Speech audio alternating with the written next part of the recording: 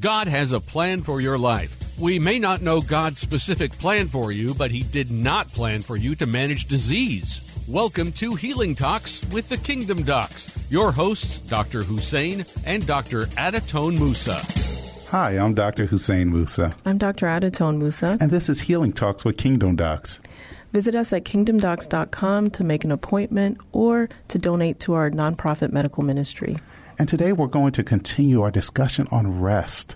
Yes, I love this topic because, honestly, I don't get enough rest.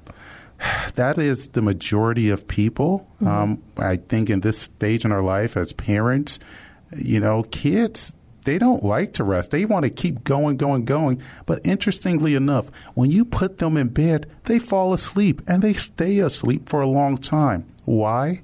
Because their batteries are drained. They are tired.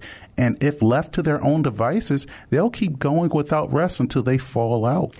Well, that illustrates a really good point because as parents, we are to introduce discipline, self-discipline into our children's lives, which is why they have bedtimes and we enforce bedtimes, right?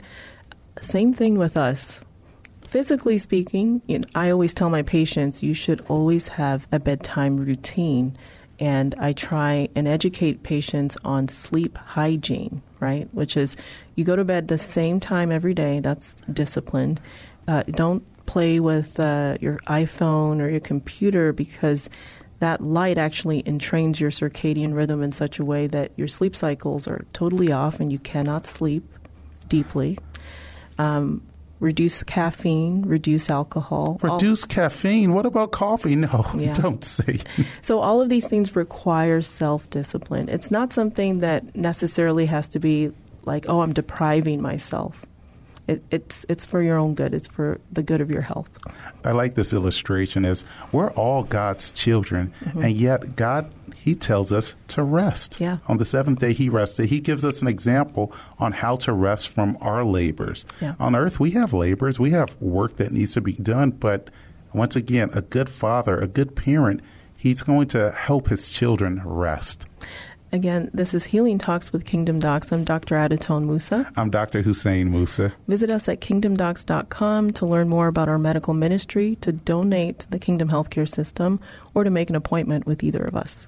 And we'll continue our discussion on rest and why we need it and how can we rest. Yeah. So I think, God talks about the Sabbath, and Sabbath is for man. Yes. For us. And it's something that we do on a regular basis to remind ourselves who we are and whose we are and what our source is. It's not how much work we're doing or how many things we've accomplished on our checklist. It's that intimate relationship with Jesus that charges us back up. Yes, and that rest and intimacy with God, it can actually restore you. When you plug your phone back in, it recharges. Yeah. How do we plug back in? We plug into the source, which is God. Right. In fact, it's like drinking water. Like it's fuel. It's living water. You have living water. You have the bread of life. These things are fuel, just like electricity charging a phone.